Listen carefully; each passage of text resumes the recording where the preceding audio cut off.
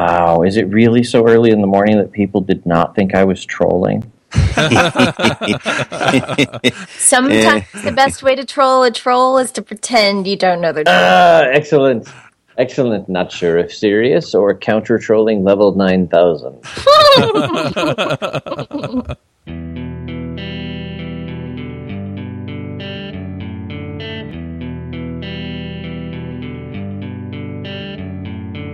This episode is sponsored by Hired.com. Every week on Hired, they run an auction where over 1,000 tech companies in San Francisco, New York, and LA bid on Ruby developers, providing them with salary and equity up front. The average Ruby developer gets an average of 5 to 15 introductory offers and an average salary offer of $130,000 a year. Users can either accept an offer and go right into interviewing with the company or deny them without any continuing obligations. It's totally free for users, and when you're hired, they give you a $2,000 signing bonus as a thank you for using them. But if you use the Ruby Rogues link, you'll get a $4,000 bonus instead. Finally, if you're not looking for a job but know someone who is, you can refer them to Hired and get a $1,337 bonus if they accept a job. Go sign up at hired.com/RubyRogues. This episode is sponsored by CodeShip.com. Don't you wish you could simply deploy your code every time your tests pass? Wouldn't it be nice if it were tied to a nice continuous integration system? That's CodeShip. They run your code. If all your tests pass, they deploy your code automatically. For fast, free continuous delivery, check them out at CodeShip.com. Continuous delivery made simple. This episode is sponsored by Rackspace. Are you looking for a place to host your latest creation? Want terrific support, high performance, all backed by the latest open source cloud? What if you could try it for free? Try out Rackspace at rubyrogues.com/Rackspace and get a $300 credit over 6 months. That's $50 per month at rubyrogues.com/Rackspace. Snap is a hosted CI and continuous delivery that is simple and intuitive. Snap's deployment pipelines deliver fast feedback and can push healthy builds to multiple environments automatically or on demand. Snap integrates deeply with GitHub and has great support for different languages, data stores, and testing frameworks. Snap deploys your application to cloud services like Heroku, DigitalOcean, AWS, and many more. Try Snap for free. Sign up at snapci.com/RubyRogues. Hey everybody, and welcome to episode 188 of the Ruby Rogues podcast. This week on our panel we have David Brady. I'm starting a Patreon drive called Let's Never Hear Dave Brady Podcast from a Public Restroom Again. Check the website for details. Avdi Grimm. Hello from Not Enough Sleep. Jessica Kerr. Good morning. I'm Charles Max Wood from devchat.tv, and this week we have a special guest, John Sonmez. Hey, everyone. You want to introduce yourself, John? Sure. Yeah. So I am John Sonmez. I am the owner of Simple Programmer. I have a blog that kind of started this whole company at simpleprogrammer.com. And basically, the best way to describe what I do is that I'm a life coach for software developers. Kind of a weird thing, but what I do is I really am focused with Simple Programmer on helping software developers to live better lives by basically helping them with all different areas of their life. So from gaining the technical skills that they need through some of the online training that I do, but also some of the soft skills, the things like how to interact with people, how to be motivated, how to get in shape, and how to do a lot of the things that we don't talk about in the software development industry. So that's where I focus, and I sell products to developers. I give away a lot of free content about this, and this is where my passion is. I think there was no one out there that was doing this, really. So I sort of found that people were really starting to like a lot of the kind of the softer skills type of blog posts I was doing. And so I thought, hey, this is a really big needed area for software developers. And so let me see what I can do here. And so that's kind of where Simple Programmer came from and what the mission is now. Before we get too deep into this, I also want to point out, because John didn't, he has a book called Soft Skills. It was just released by Manning, I believe. And then he also has a course about this stuff called How to Market Yourself as a Software Developer. He does a podcast called Get Up and Code and another podcast called Entreprogrammers, and I have been on both of those podcasts. And then, probably most importantly, he's going to be speaking at JS Remote Conf here in a month or so. Right. Yes. Thank you for filling in the details. I left out some of the most important things, didn't I, there? Definitely. Yeah, the marketing things, right? Exactly. Yeah. Yeah. So you do motivation, soft skills, how to communicate with people, and how to lose weight. So where do I sign up? And you know what? Just send it to Chuck. Chuck, now you know what I want for Christmas. It's so funny because these things are either I'm going to do this and I'm going to feel really good about myself, or I'm going to look at what I'm not doing and feel really not good about myself. Yeah, this call could go really, really wrong really fast. Yeah, that's my gut instinct too, is marketing for software developers. Why would I want to market myself? That's so much work. And first I have to get myself past my resistance to admitting that this could be useful and necessary, because if I admit that, then I have to admit that I'm not doing it. Yep. And, I think also there's this resistance, right, I think in software development in general to marketing. Like the idea of marketing, I think, leaves a bad taste in people's mouth because they're used to bad kind of marketing, right? When you think about marketing a lot of times, you think about, getting a advertisement, a spam email in your inbox trying to sell you Viagra pills from China for cheap, right? And Mass marketing. Yeah, that's bad marketing. That's not even, or you think of self-promotion to the extreme degree where someone just talks about themselves and why they're so great or their product is so awesome. But the way that I view marketing and kind of my whole philosophy behind marketing is that I give away 90% and that someone should give away 90% of what they do for free and then charge for the 10%. And that free content that you give, by giving people value, that is the marketing. That's the marketing that I'm talking about. And that's what I think all of us kind of do through blog posts, through podcasts, through, if you speak at conferences or write magazine articles or write books. A lot of that is the good kind of marketing that I'm suggesting, which is, something that a lot of developers might already be doing, but they could do more of, and really is not something that puts a bad taste in someone's mouth because you're giving away so much stuff. You're providing value to people primarily, and that's how your message spreads. Because it's not about taking dollars and buying Google ad campaigns to market yourself as a software developer. It's really about just giving away stuff that's valuable to people so they share it and your name and your brand gets around. All right, let me be that guy for a second and say software developers are one of the few sectors where we're ridiculously in demand. Like economic downturns have, compared to other fields, barely touched us. Do we need to market ourselves? That's a good question. I think it depends on what your goal is for your career, right? So one thing I always say also is that whether you know it or not, you are marketing yourself in some way. You have an image, you have a brand, right, that you're projecting. I'm talking more about getting control of that and the benefits that you can get by doing that. So by explicitly trying to control your brand and the image that you're putting out, there's some certain, some pretty high value things that come from that.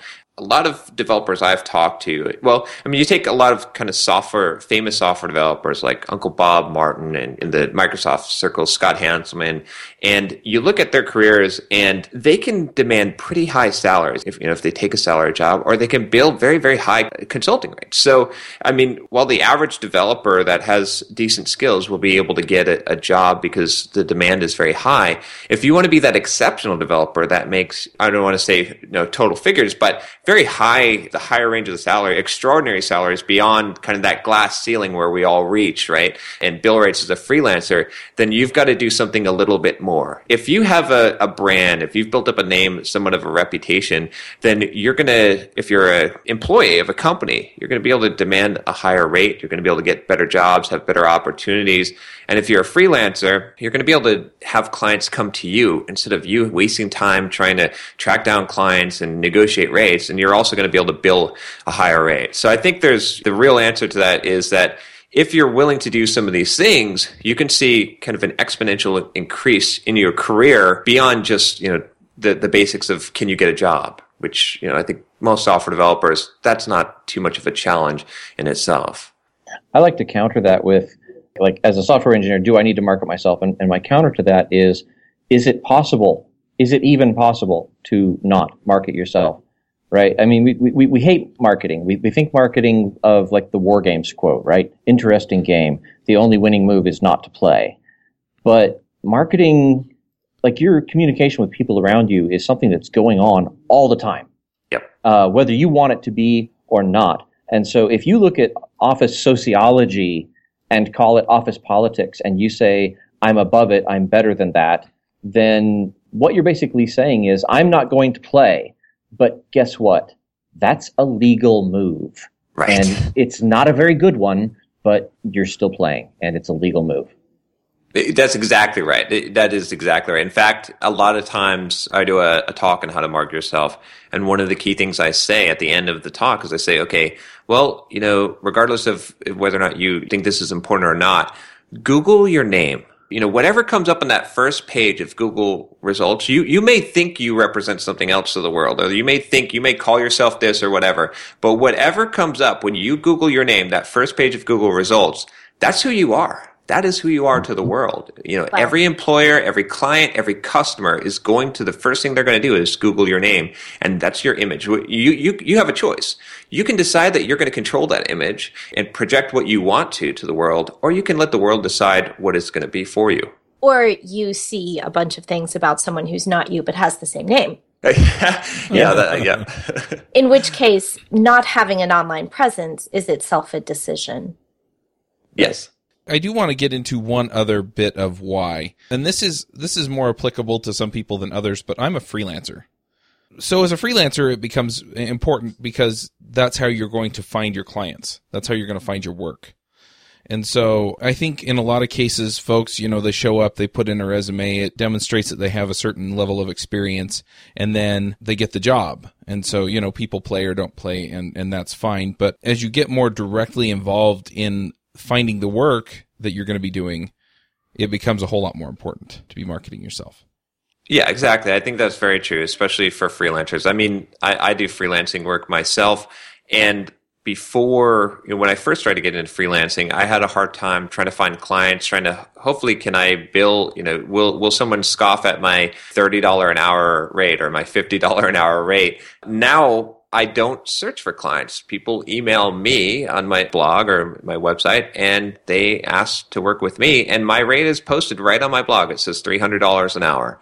And that rate is a ridiculous rate that I would not even be able to touch had I had to chase down clients. But when people want to work with me, they want to work with me specifically. And that's in part because of how I've been able to market myself and promote Simple Programmer as a brand.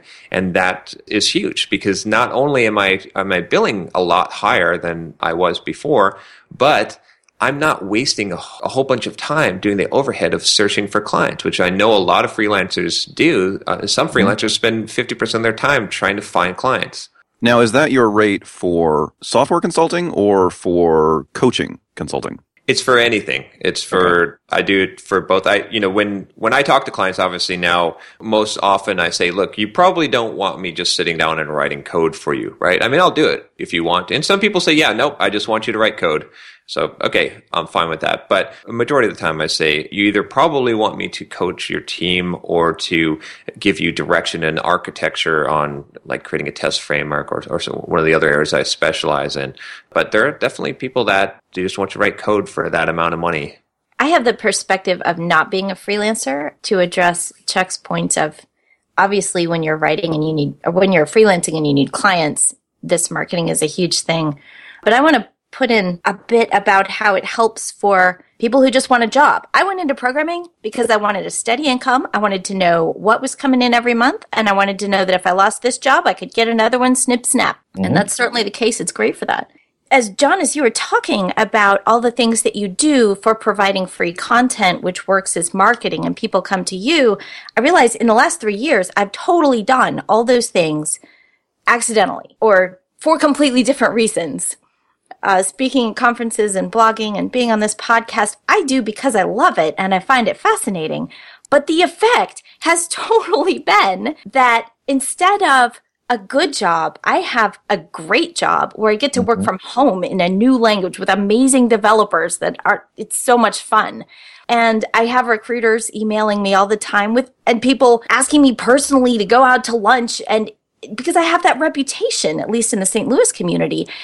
And it's totally like, oh my gosh, I don't deserve this. But it just happened because I happened to be putting out that content.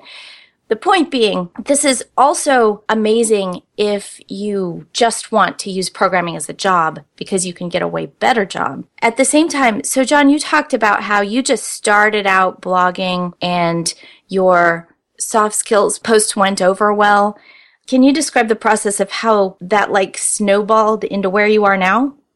Sure. Yeah. So I actually did the same thing. It's very similar to you, right? So in fact, when I first started my blog, it was a passive aggressive way to get my ideas expressed to the team I was working on, right? So I had problems with, you get these confrontations and stuff, and no one wants to, they always want to argue. So I thought, okay, well, here's what I'll do, passive aggressively. Every time there's some kind of technical thing or I have some opinion on a thing, I'll write a blog post on my personal blog, and then I know that people are going to read it, management's going to read it, and so that was my way of communicating my ideas.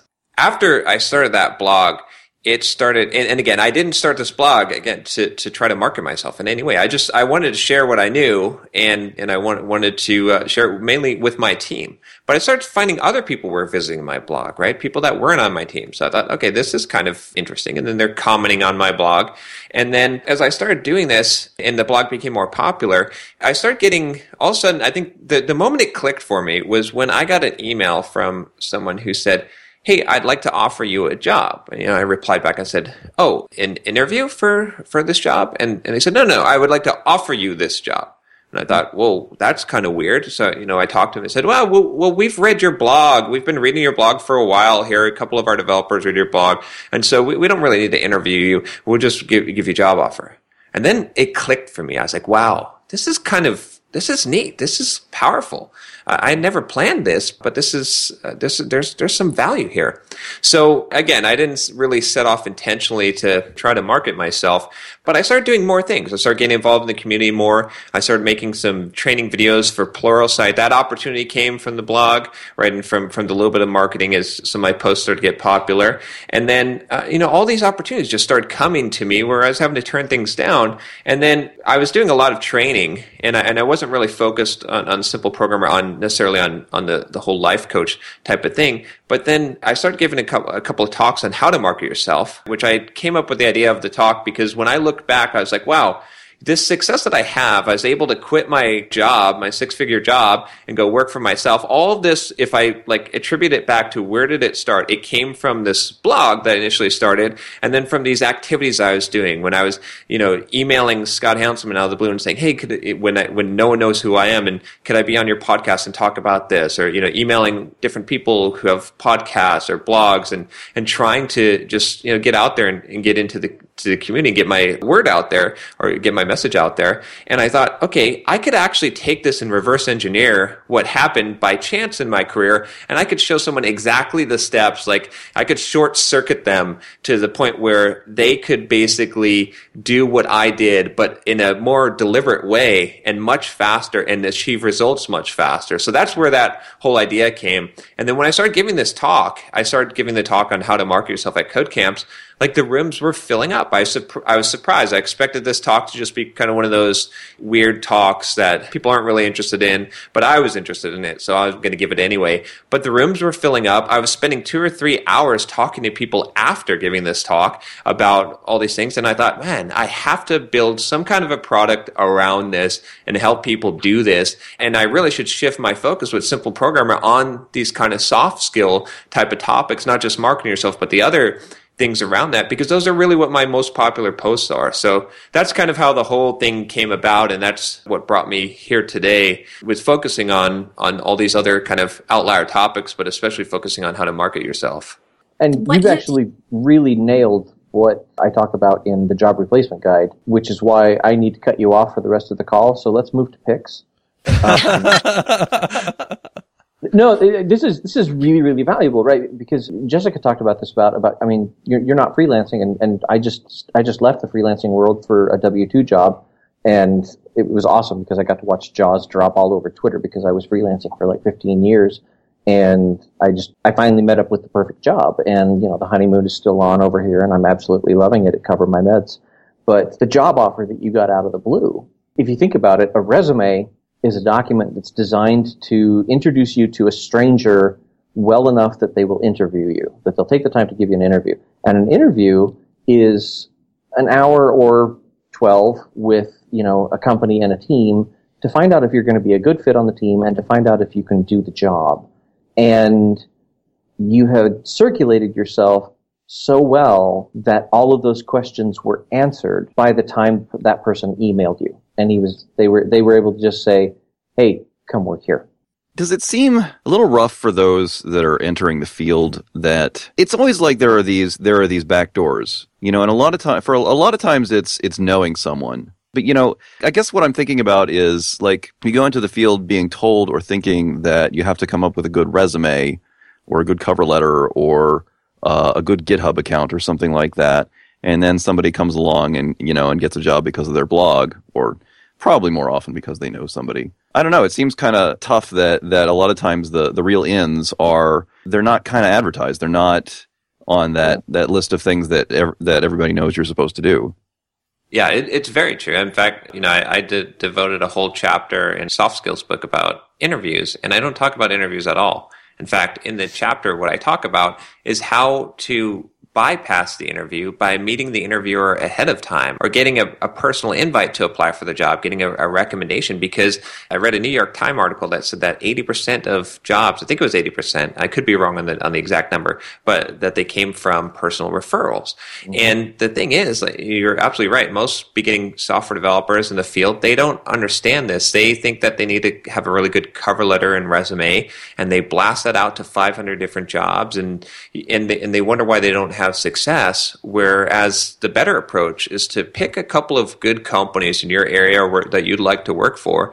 Try to get to know those companies. Try to get to know some of the developers in those companies. Go visit their blogs. Go comment on their blogs, right? And don't just spam their blogs. Comment thoughtful comments on their blogs and get to know these people. And it's a longer process, right? It's you could call it networking, but over time, what will happen is, even if it's not that someone read your blog, but you've just developed these relationships, you're going to get the opportunities, and you're going to get invited to apply for the job. You're going to get personal recommendation, because ultimately what happens at the end of the day with an interview, being on both ends of the interview table, I'm sure that you guys would probably agree with this, is that ultimately, as long as the person's technically competent, the most important factor that influences whether or not someone gets a job or is offered a position is whether the interviewer likes you. So you have to focus. Your skills are important, right? You can't not have skills. That's just being a fraud if you don't have skills. But as long as you have sufficient skills, your next biggest task is to learn people skills and to learn how to make an interviewer like you. And it begins before the interview. If you can get someone to like you before the interview, then you're a shoo-in. Then when you go into the interview process, you just have a friendly chat, and then it's a formality, and they give you an offer. Mm-hmm. So meritocracy, not a thing. I think it can be a thing, but you can get around it by having these connections and by doing what we're talking about. So the meritocracy comes in when they don't have any referrals. And so they're going through a bunch of strangers because they don't have anyone else. That's the official channels, right? The cover letter and the resume. And these days, the official channels are a last resort for hiring. Yes. And the other thing is that it still comes down to how well you put together that information. Just you can even look at that as marketing, how good is your brochure or your resume? How good are you at selling in person once you get in there and are talking to somebody? And a lot of that goes in there too. So the meritocracy may or may not exist even there, depending on how well they've got their system set up to pick the best candidate. Yeah. I believe John just told us how they pick the best candidate, and it's the one they like. Yep. All right, so true. I do that in interviews. What do you do? So let's say I'm a single mom who's trying to scrape by, or who's trying to do better than scrape by getting into the computer field rather than whatever I'm doing right now. How do I find the time to do those kinds of things that improve my chances? I think part of it, it's a good question. Not everyone has necessarily the time, but if you want to get to this point, right, where you're good, I hate to, blow smoke and say, oh yeah, it's easy, anyone can do it. It's going to take work and it's going to take time. You're going to have to dedicate time.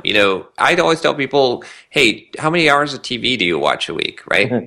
Cut that out. You don't need to watch TV. I haven't watched TV for 5 years, and you could live without it. You have so much more time to do things. But aside from that, I think, just picking that particular situation, that's actually a good example, a single mom who's trying to get into the field and wants to, have more than just an average career, but maybe an exceptional career in software development. How do you do it? Well, use that, right? I think this is, a lot in the How to Market Yourself course, I talk a lot about branding, and there's different ways to do it. One of the key things is to have some kind of a niche, right? Some kind of specialty, and it can also be a theme, right? So you could be the single mom software developer blogger who documents your process of going from single mom who doesn't know anything about technology to learning, whatever programming language and seeing how friendly or vicious the community is, and all of these things that other people will be interested to follow, right? That's a unique perspective that you can present. So I guess what I'm saying there is that you can kind of leverage your time because you're already going to have to do these things, right? So if you document for the world the things that you're already doing, right, you're kind of leveraging that time.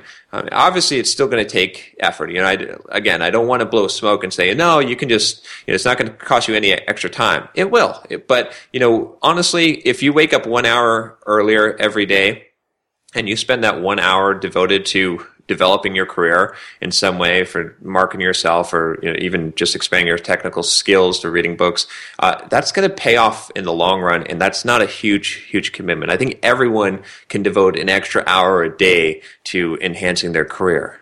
Right. You've never been a single mom. I got to dispute that hour a day thing.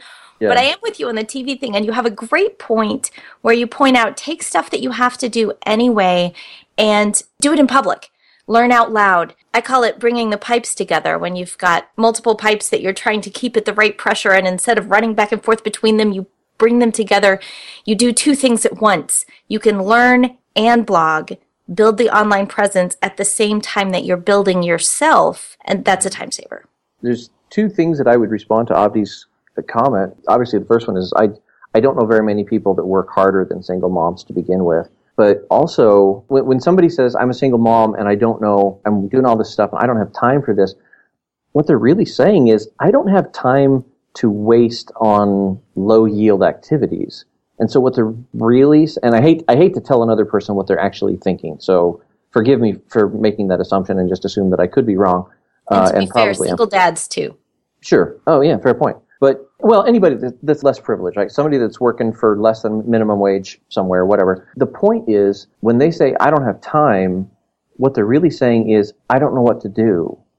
And if you give them, like you said, bring the pipes together so that you're leveraging activities. The beautiful thing about blogging, about what you're doing, people are like, there's nothing I could do to blog. What would I blog about? And all you have to do is sit down and ask them, so what did you do at work today? And I'm staying in a hotel right now, and our shuttle driver is really, really interested in Ruby on Rails because it turns out that anybody can do it. He's like, really? I could do that? I'm like, yeah. And he's dropping me off at this really nice office building, and the wheels are turning, because he's done computers and he knows that he's done HTML. And I'm like, dude, there's no reason you couldn't be a programmer in a year. And the thing about blogging is that you are initiating a conversation with the world, and that is a legal move in the marketing game. Even if you're just saying, from single mom, from housewife to question mark, right? Or from shuttle driver to, programmer, or whatever you want to make your blog be, initiate that conversation with the world, see who listens. And, by the time you get around to taking a code camp or not taking a code camp because you can't afford the time off work, so instead you sit down and you read, learn Python the hard way instead, and you document learning Python and the process that you go through that. By the time you have finished that, you have not only learned this, but you have initiated a conversation with the world that now I can come back and read as somebody who's more senior in the field. And if I'm hiring, I know a lot more about whether or not I want to have a conversation about hiring you. And if I'm not hiring, if I'm just some senior dork, I know that I want to have a conversation with you about, hey, let's get together and pair. Hey, let's get together and talk. Hey, let me introduce you to, Avdi and to Chuck. And hey, let me introduce you to these people. And it's because you started that conversation with the world that I found you as the senior dork, out there circulating around. If nothing else, when I look at your resume, if I Google your name, I might find something that's really you and related to programming. Yeah, exactly.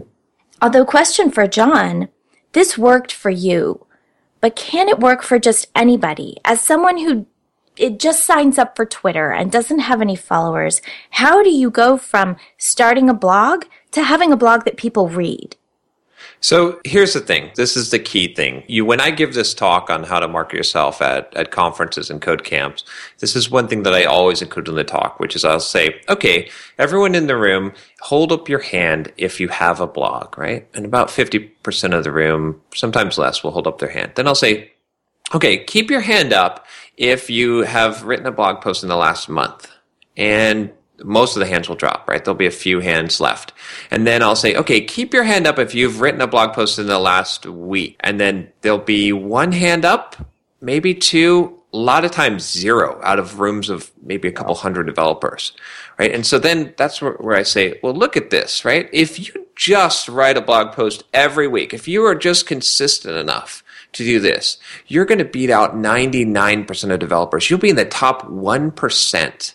If you just write a blog post every week. It's so simple. So even though there's a lot of competition, even though it might seem difficult, it comes down to consistency. If you can be consistent, if you can stay the course for, let's say, it's going to take a year, right? You might be blogging every week for a year and hardly anyone's come to your blog. But if you make it past that year mark of writing once a week, you're going to see a bump in traffic. I guarantee it. Doesn't matter who you are. Doesn't matter how bad your writing is. First of all, your writing is going to improve. My writing improved drastically. I'm still a horrible writer, but I'm now not as horrible. Now people don't just immediately close the browser window and wash their eyes out with soap when they read my posts.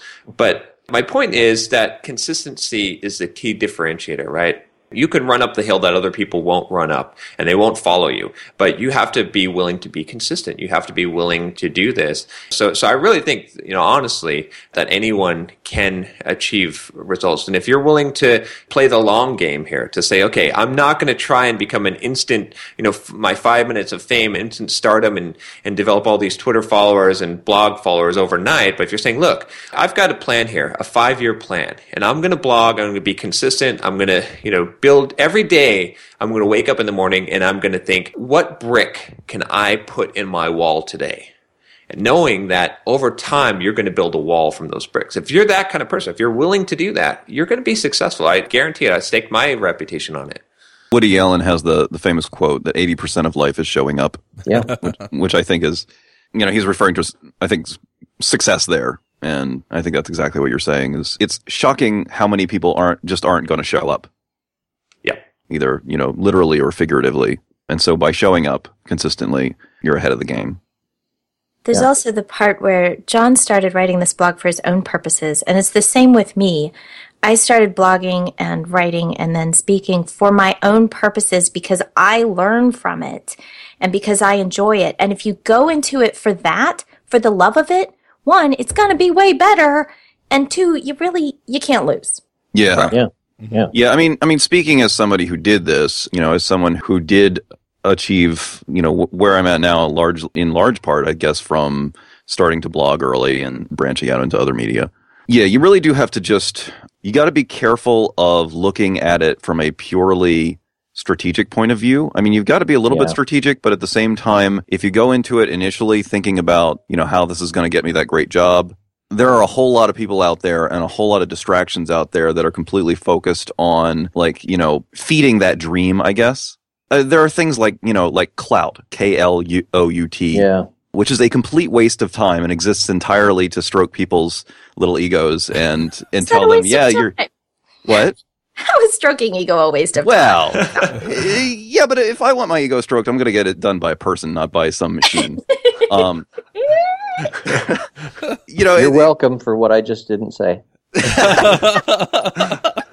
But there are all these services and people and blogs and schemes, oodles of schemes out there that are all ready to jump on you and say, let me help you get your blog the next level to success and follow backs and readers and ads and all this stuff. And you can get really distracted by that stuff early on if you're not careful. And you really got to be like, no, I'm going to focus on contributing to the world, period. Tell your story. Tell my story, contribute to the world, and what happens. And it's okay to, sit back a few years down the road and evaluate, okay, is this making me, am I enjoying my media ventures here, blogging or whatever it is? and is it bringing me anything good or not? But yeah, you got to be careful about getting distracted by all the little things, the things that will try to feed on that impulse to get ahead by blogging. None of these things are going to get you that great job. All of them are going to increase your chances of getting. This is just going to increase your circulation. Yeah. I want to push another button here. I know several people who they get the idea of putting content out there, but then they go, I'm not a very good writer, or I don't really enjoy writing for a blog. Are there other things that people can do?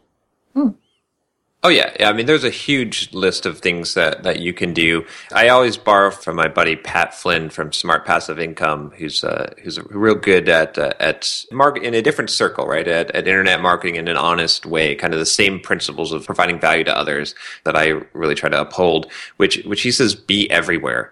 And so I think there's a huge value in that when someone looks for whatever particular topic, and I always recommend that you have some kind of a niche, right? So, some kind of specialty that you try to niche down as small as possible. I'll throw a quick example of why, because I think a lot of people would argue with that, but this is an example I use all the time, which I say, okay, your garbage disposal breaks, right? So then you go through and you look for plumbers. So you see ABC Plumbing, you see Joe's Plumbing, and then you see Mr. Garbage Disposal Fix-It Man Plumbing Inc. Which one do you call, right? You probably call the Mr. Garbage Disposal Fix-It Man. Even though ABC Plumbing could probably fix your garbage disposal, they might even do a better job. But the smart guy who owns the Mr. Garbage Disposal Fix-It Man, he decided to niche down very specific. So he's going to probably make a lot more money. He's going to have a lot more clients, right? It's important to niche down. He's going to be found more often. So bringing it back to my main point here, if you basically niche down, right, then if someone searches for whatever your niche is, right? If I'm the Android list view guy, or whatever very specific thing, they should see you on blog posts, right? They could see you on podcasts. They could see you on video, on YouTube videos. I've been using YouTube very successfully.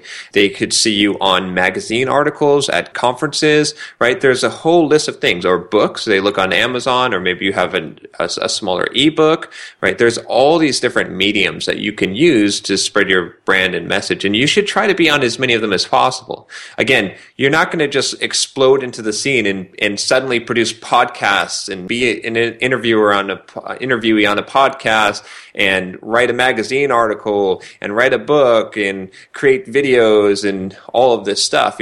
But you might start off with blogging, and maybe if you don't even like blogging, then maybe you focus your efforts more on, hey, can you do YouTube videos? Do you like to talk in front of a camera? I like to talk in front of a camera. Can you produce a podcast? Do you like podcasting? Do you like talking and interviewing people, right? So there's a whole bunch of different areas. There's think about all the media that you consume, right? What are all the things that you consume? Where do you get your news? Where do you spend your time consuming things? Those are all the places you can be also, and that are going to help you in your career and marketing yourself. That's awesome. I'd like to ask a question from a slightly different perspective now, and if this is outside the area you address, just let me know. Now, let's say I'm a consultant, which I was for many years or several years. All the stuff that we've been talking about so far is great for getting exposure to other programmers or to people who are in the field. But let's say I'm a consultant and I don't have trouble getting noticed by other programmers, but who I really want to be noticed by is someone in construction who's building houses and needs software to manage that. Just as an example. The people that are outside the field that need software consultants. Do you have any insights into reaching them? So there's kind of two ways that I look at this, right? So there's one, it depends on how specific you need to be, right? So my blog primarily caters to software developers, right? How to live better lives, a lot of the topics aren't even technical, right? But I get software developers who read my blog, they email their managers, right? And their managers or, whatever high up the chain, suddenly, the CEO calls or the CTO calls and says, hey, I'd like you to do some consulting for our company. A lot of our developers say that you're really good, or could you do training for us? So I think just marketing to software developers, just providing value to software developers is going to spread the word and spread your name enough such that non-technical people that work with those software developers are going to contact you from time to time, and That's plenty to be able to build just a consulting business. Now, if you're specific, like you said, like if you're building specifically software for construction, for the construction industry or something like that, then what you create value-wise, and maybe we're going a little off the rails a little bit here, but what you're creating value-wise has to be value for that specific industry. So I was just using that as an example. You know, what I'm really saying is that, you know, when you're consulting specifically, you're in that quandary of, you know, all the people that you know are probably programmers, but the people you really need attention from are non-programmers.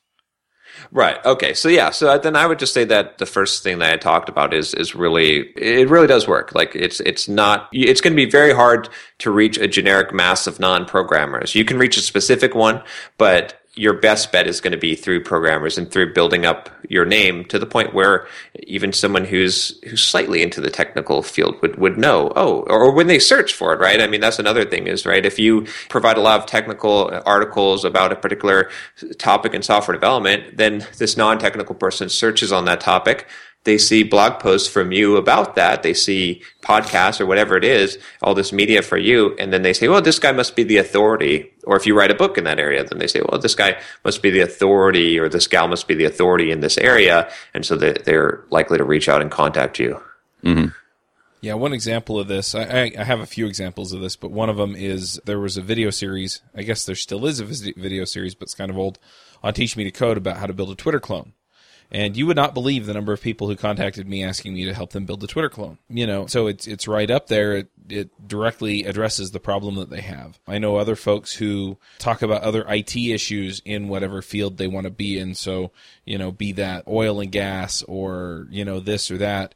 And they're not directly addressing anything that they can do for those companies, but the fact that they're answering the questions that those companies have, then when they do have a problem that this person or that person can directly solve, then they go in and they say, oh yeah, well, I'll just hire you to come in and, you know, set up my network or set up my server or write my web app or build a mobile app or whatever it is. And if you've done work that's related to where their problem space is and you can demonstrate it, then that's where you get that work. Chuck, you said something interesting there. You had something going a while back about a Twitter club, and then that was sort of off your radar, I'm guessing, but people called about that? Yeah, it was a Twitter clone. It was built in Ruby on Rails. I didn't even do the videos, which is kind of funny, but they were on my website.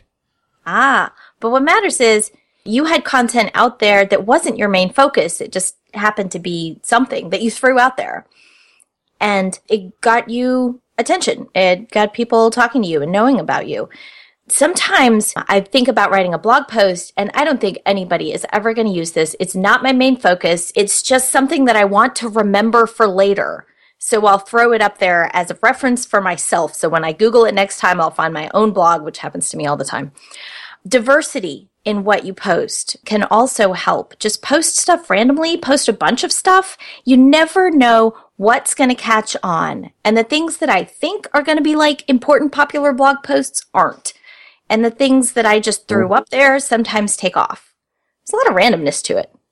There is. It's true. It makes me so angry. I spend hours crafting this perfect blog post. I'm like, oh, Hacker News is going to love this. Everyone's going to upvote this thing. It's going to go crazy. And then, you know, I post it and one person comments and like, that was a pretty good post, but you have a typo. And then, you know, and then you produce this crappy post that you're about ready to hit delete on, right? I think I wrote this post on why C++ was not back, and I was like, I just had to come up with something, and I don't even like this, and I almost hit delete. And then, you know, I publish it, and then the next day it's like, there's 600 people on your website. What is going on? This post has gone crazy. It's gone viral.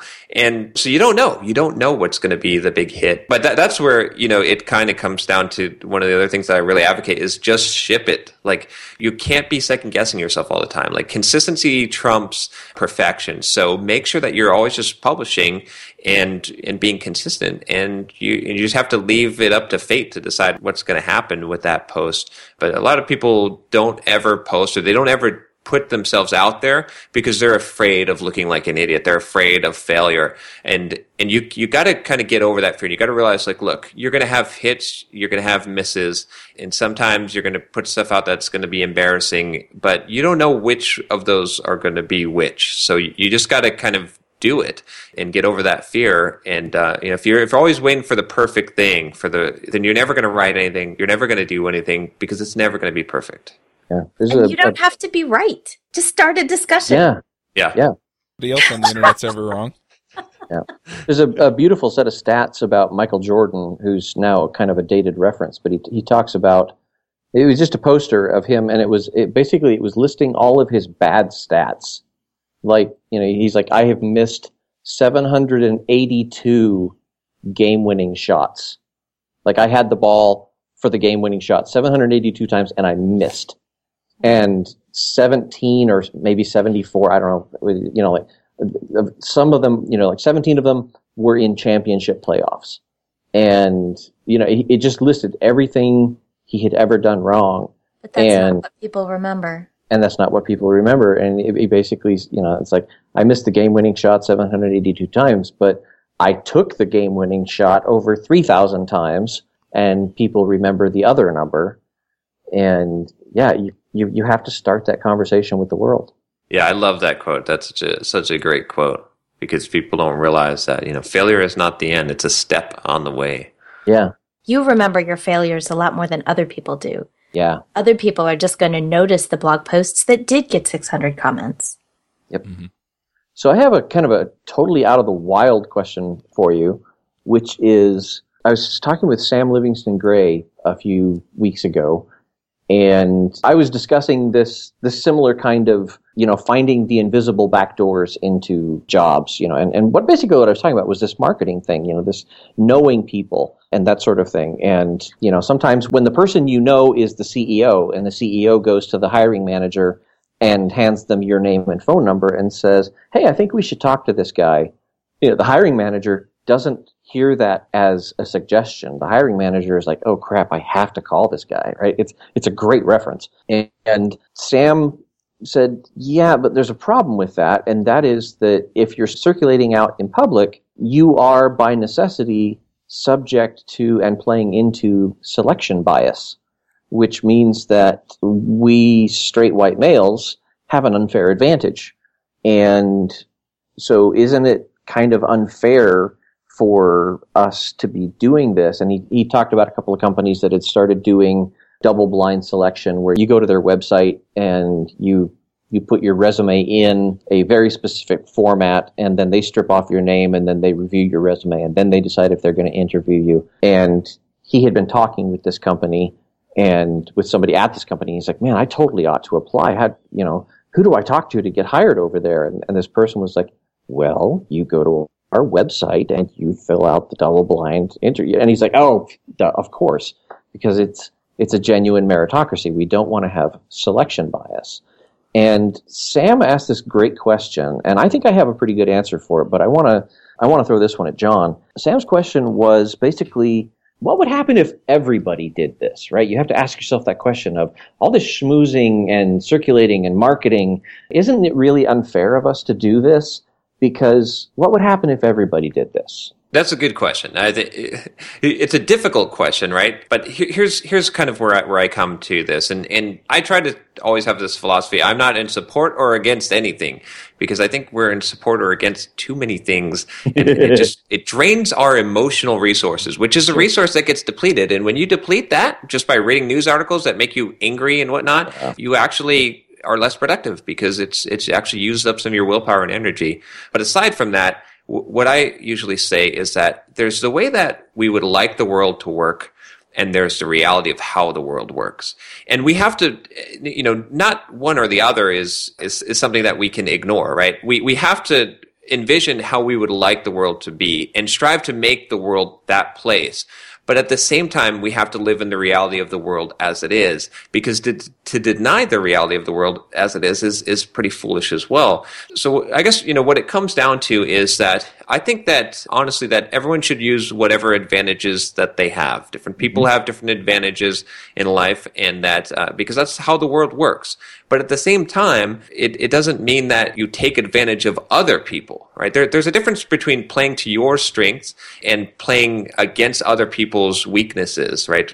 And I think, it's a line that's a somewhat blurry line, but you have to be careful not to cross, because some things that you do hurt other people in order for your benefit, and some things don't, and you have to kind of make that decision where that is. And getting into the kind of philosophical, ethical debate here, I think the world would be a better place if we didn't have to do so much marketing, if it didn't rely on so much on reputations being what really determines how people get hired and bill rates. If being a celebrity software developer didn't get you a higher rate, but everyone looked at your skills and what kind of person you were and what kind of a teammate you would be, and that's what determined it. But the reality of the situation is that's not true. You could be the best software developer in the world, and you could be the best team player, but if no one knows who you are, you're just not going to get that high name client or that really lucrative job offer. It's going to be really difficult for you. So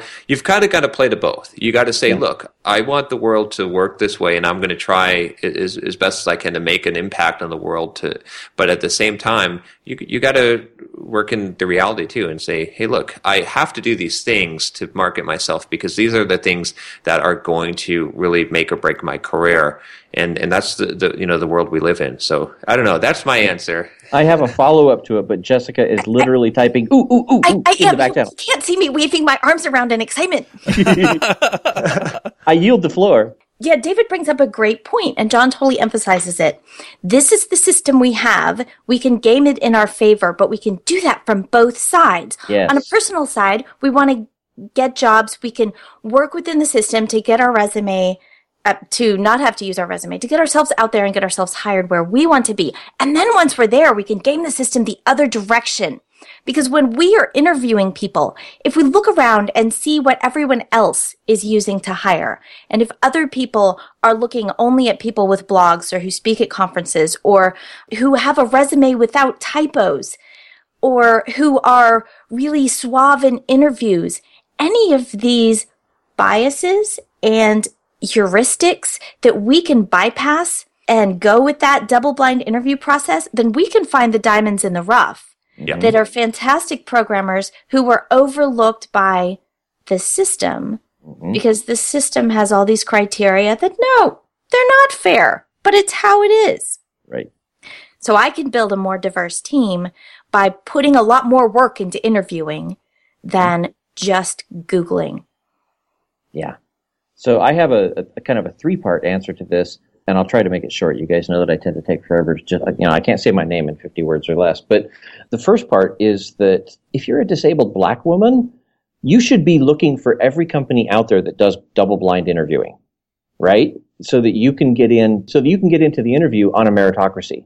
Also, you actually kind of have a little bit, this is arrogant of me to say this, and I don't have any scientific evidence to back this up, but I suspect it's true. A company that has instituted double-blind interviewing is actively seeking diversity, which means that if you show up and you are not a straight white male, you might actually have an edge over the straight white males because they've already got 9 out of 10 straight white male people on the team, and they're really looking for some more diverse input, right? So absolutely, if you are on the intersection of lack of privilege, go find these people that are actively seeking diversity and hook up with them because they're looking for you. The second point that I would make is that what if everybody did this? Well, Jessica is a good example of this. If all of the minorities and women and people of, alternate orientations or whatever, if they start blogging and they start giving conference talks and they start promoting themselves, guess what? They're going to be more successful at job hunting. They're going to find the same backdoors into companies that the straight white males are finding. Then I'm going to have a lot fewer conference invitations, and that would be a great thing. Yes. Well, I don't want to agree with you too heartily. I feel sad for the loss of you, but I don't know. Your talks are pretty great. Yeah, yeah. So, but the new blood might actually raise the bar, which would be crazy awesome, right? And then, Jessica, you talked about kind of the third point, which is what would happen if everybody did this? If everybody started blogging and everybody had perfect resumes and everybody had this thing, the answer is the world would change. The game would change. We would suddenly have so much more information that we would say, okay, we have a new playing field and the rules of the game would change. The rules of the system would change.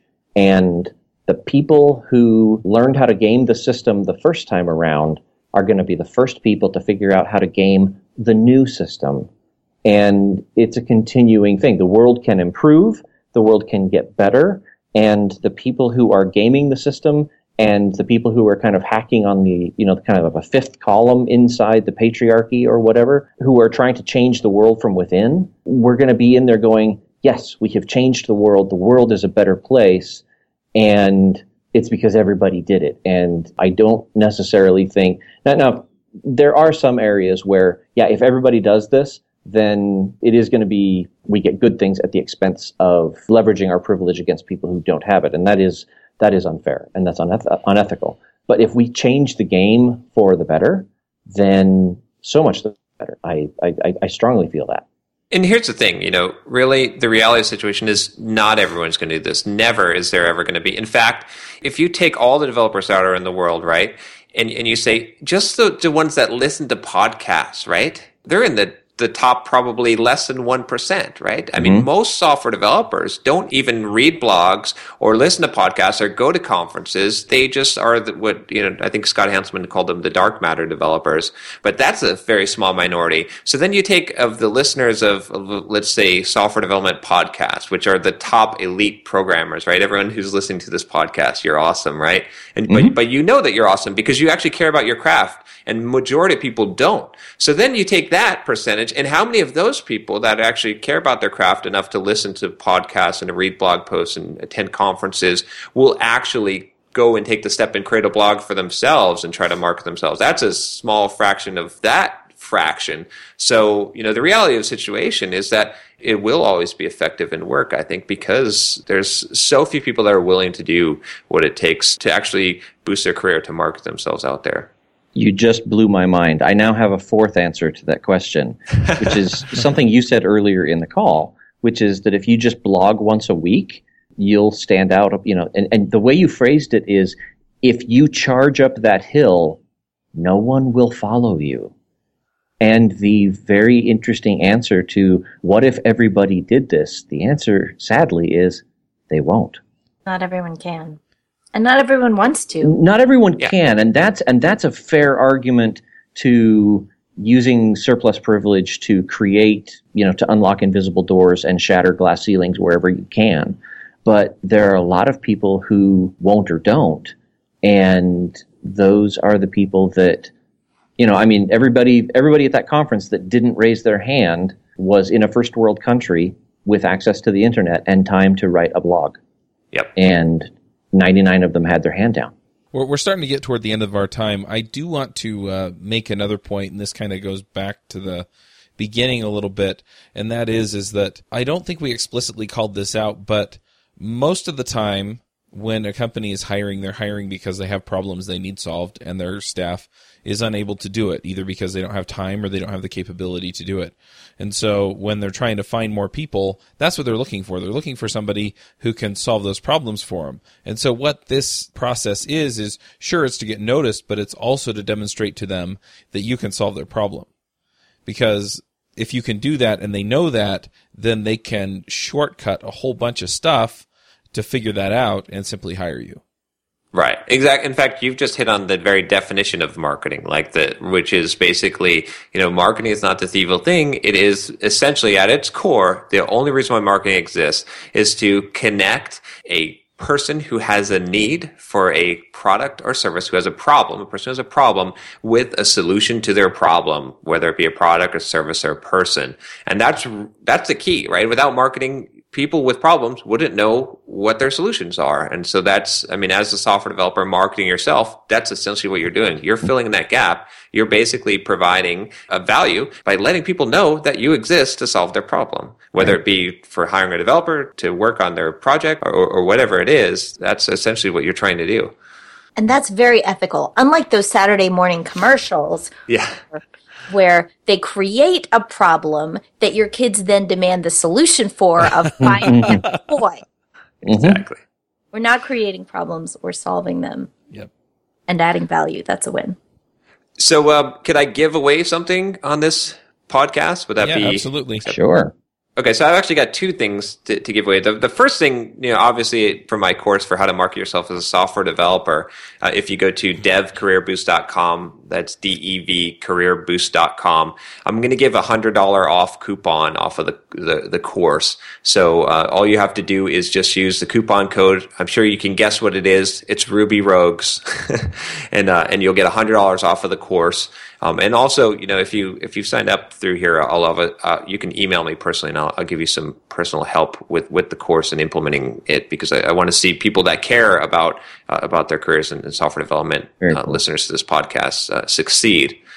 The other thing I'd like to do, and I'd like to figure out how this could benefit you guys the best with this podcast, which is I'd like to give away like 3 copies of my soft skills book that, hard copies that I'll personally sign and send out to 3 winners, which could be people who comment on this podcast episode. I don't know, what would be most beneficial for you guys running this podcast for someone to win those 3 copies of the book? Let's do this. Let's say the 3 things that you are going to do within the next month to market yourself. If you put those in the comments, just let us know what those are. I'd love to see what people's ideas are for that. And if you do that, then John can go in and look at who's left a comment with that stuff in it, and then we can pick winners from that. Yep. So yeah, that sounds good. I'll go back and look. You can let me know, or we can pick winners somehow, I guess, randomly, and then I will send out signed copies of the soft skills book. That's awesome. Well, on behalf of our audience, thank you for doing that. Yeah, no problem. All right. Well, let's go ahead and do some picks. Jessica, do you want to start us off with picks? Has anyone picked Harry Potter and the Methods of Rationality yet? The what? The what? All right, I think a long time ago, but I could be wrong. It sounds like something James picked. We can pick it again because quite recently they had a little My Little Pony 1984 mashup that was just wonderful.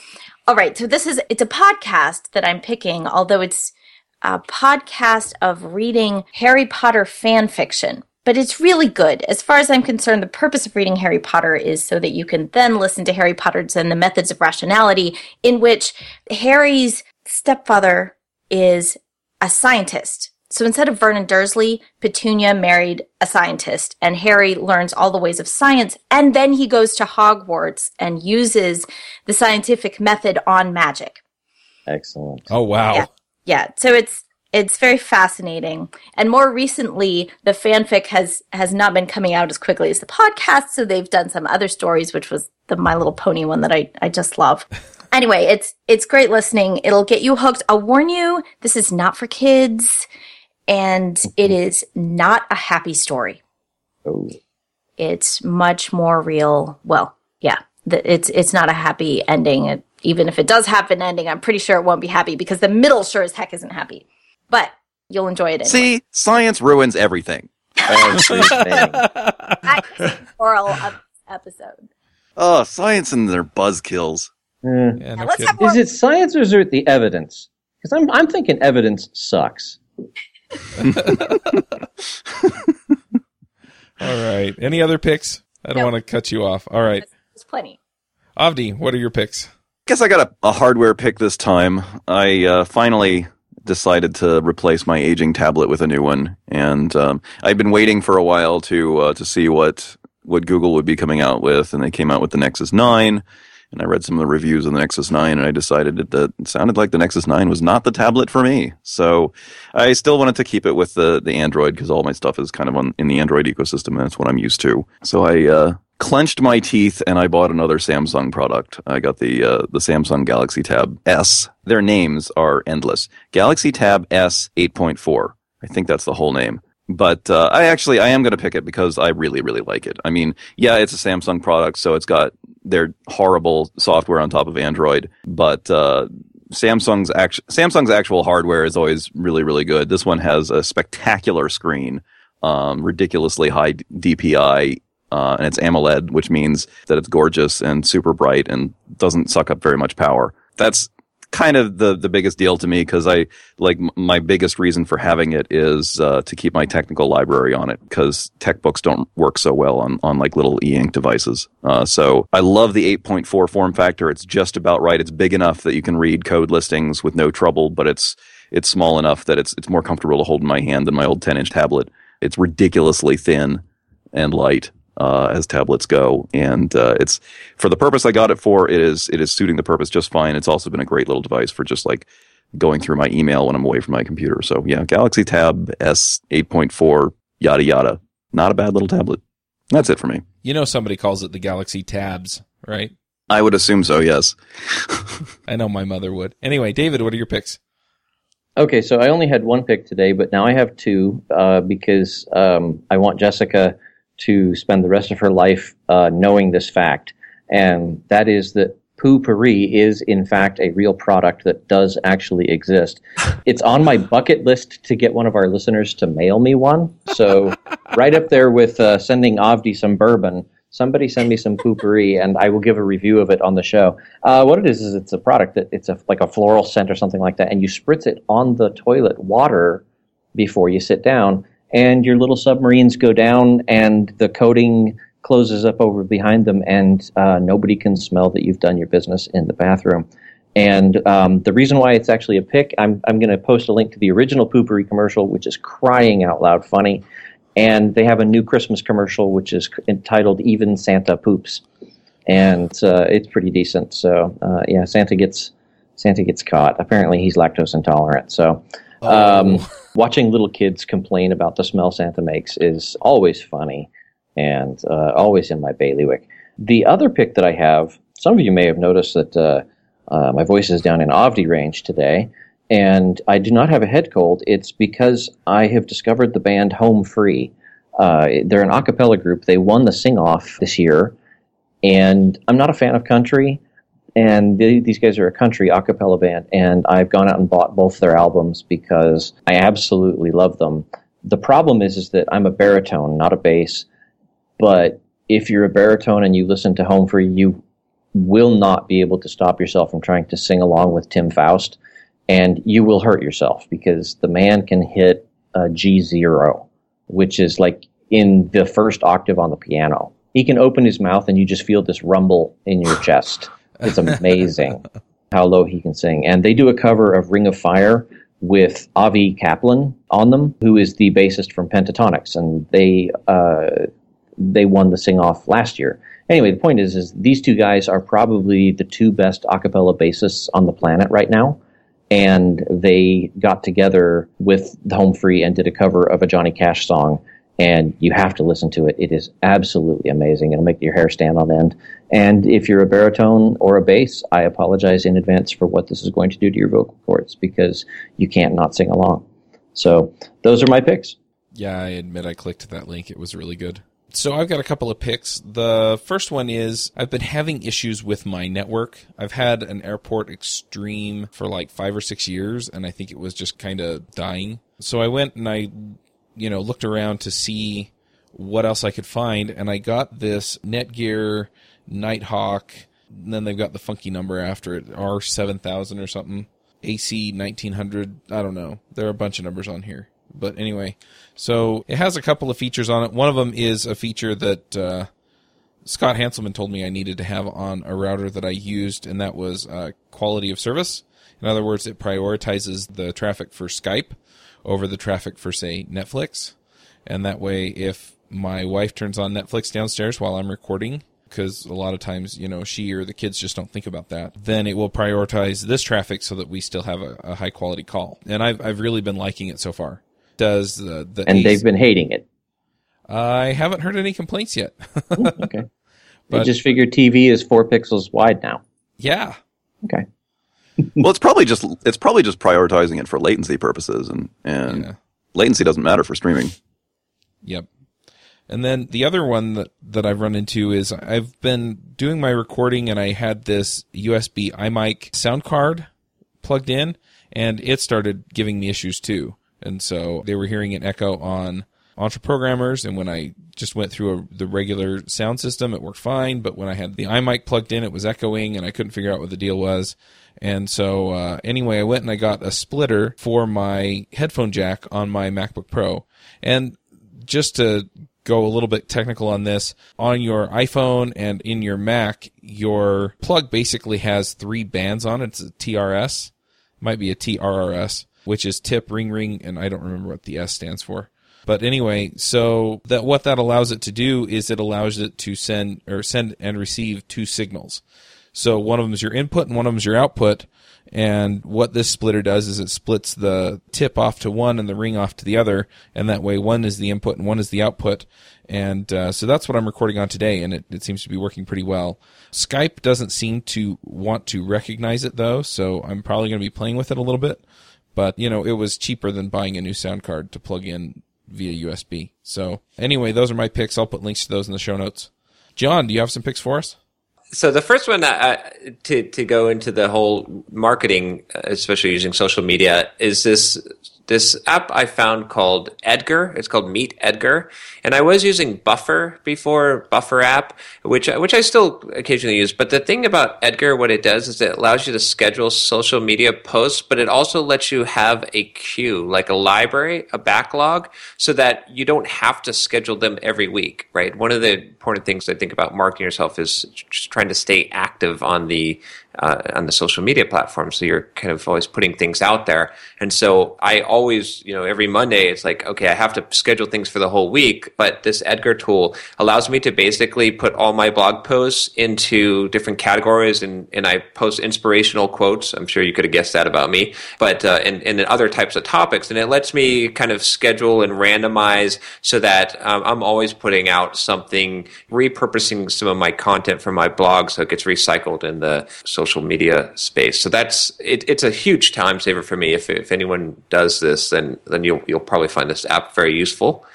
Let's see. The second one, I've got one like really serious one, and then one kind of fun book. So that my serious book is actually called Seneca's Letters on Morality. It's a very, very long read, but it is excellent. I have learned so much. I feel like Seneca is such a wise philosopher, and there's just a lot to learn from his writings to his pupil Lucius. You can find it for free, actually, if you just search for it. But there's also a book that I noticed that someone actually put together these free this free translation from early 1900s into a book with all the letters, and it's a really good read. Some of the best stuff that I've read as far as increasing my viewpoint in the world and seeing reality as it is. So I highly recommend that. The other one is now a lighter, no philosophy, a much lighter book is this book called Off to Be the Wizard by Scott Meyer. It started out a little rocky, but it's a book for software developers, essentially a fiction book. And it's all about this guy that, discovers this file, and he finds when he manipulates this file, it manipulates attributes of the world and of himself. He found his own file. And he uses this to essentially become a wizard. And there's other, I won't, spoil the book, but it's very, very interesting, very, very fun read. I don't usually read fun reads, but this one I definitely recommend. And then the last pick that I have here is I just got this. It's called Wonder Workshop. It's 2 robots that I got for my daughter. She's 3.5. The company's Wonder Workshop, and the robots are called Dash and Dot. And they basically are little robots that, it has a xylophone that it can play the xylophone, and you can program them to move around. And it basically teaches kids programming by controlling robots using kind of like a Scratch, if you're familiar with the Scratch or Lego Mindstorms type of way of doing it. But these are really well built. They're really cool and interesting. And they work with the iPad or Android app. But yeah, I'm having a lot of fun with those, with teaching my daughter, at a very young age. So that's my picks. Awesome. If people want to keep up with what you're doing, what are the best ways to do that, John? Probably the best thing is just to go to simpleprogrammer.com and to sign up for my weekly newsletter. I put out every week. I put out a new blog post, 2 podcasts, a YouTube video, or sometimes 3 YouTube videos, and a bunch of other stuff. So if you're on my mailing list, if you go to simpleprogrammer.com, you will get links to all that stuff every week. Awesome. Thanks for coming. It's been a great conversation. Yeah, thanks for having me. Really appreciate it. Yeah, thanks a lot. All right, well, we'll wrap the show. We'll catch y'all next week. This episode is sponsored by Watch Me Code. Ruby and JavaScript go together like peanut butter and jelly. Have you been looking for regular, high-quality video screencasts on building JavaScript done by someone who really understands JavaScript? Derek Bailey's videos cover many of the topics we talk about on JavaScript Jabber and Ruby Rogues, and are up on the latest tools and tricks you'll need to write great JavaScript. He covers language fundamentals, so there's plenty for everyone. Looking over the catalog, I got really excited and can't wait to watch them all. Go check them out at rubyrogues.com/watchmecode. This episode is sponsored by Mad Glory. You've been building software for a long time, and sometimes it gets a little overwhelming. Work piles up, hiring sucks, and it's hard to get projects out the door. Check out Mad Glory. They're a small shop with experience shipping big products. They're smart, dedicated, will augment your team, and work as hard as you do. Find them online at madglory.com or on Twitter at madglory. Hosting and bandwidth provided by the Blue Box Group. Check them out at bluebox.net. Bandwidth for this segment is provided by CacheFly, the world's fastest CDN. Deliver your content fast with CacheFly. Visit CacheFly.com to learn more. Would you like to join a conversation with the Rogues and their guests? Want to support the show? We have a forum that allows you to join the conversation and support the show at the same time. You can sign up at rubyrogues.com/parlay.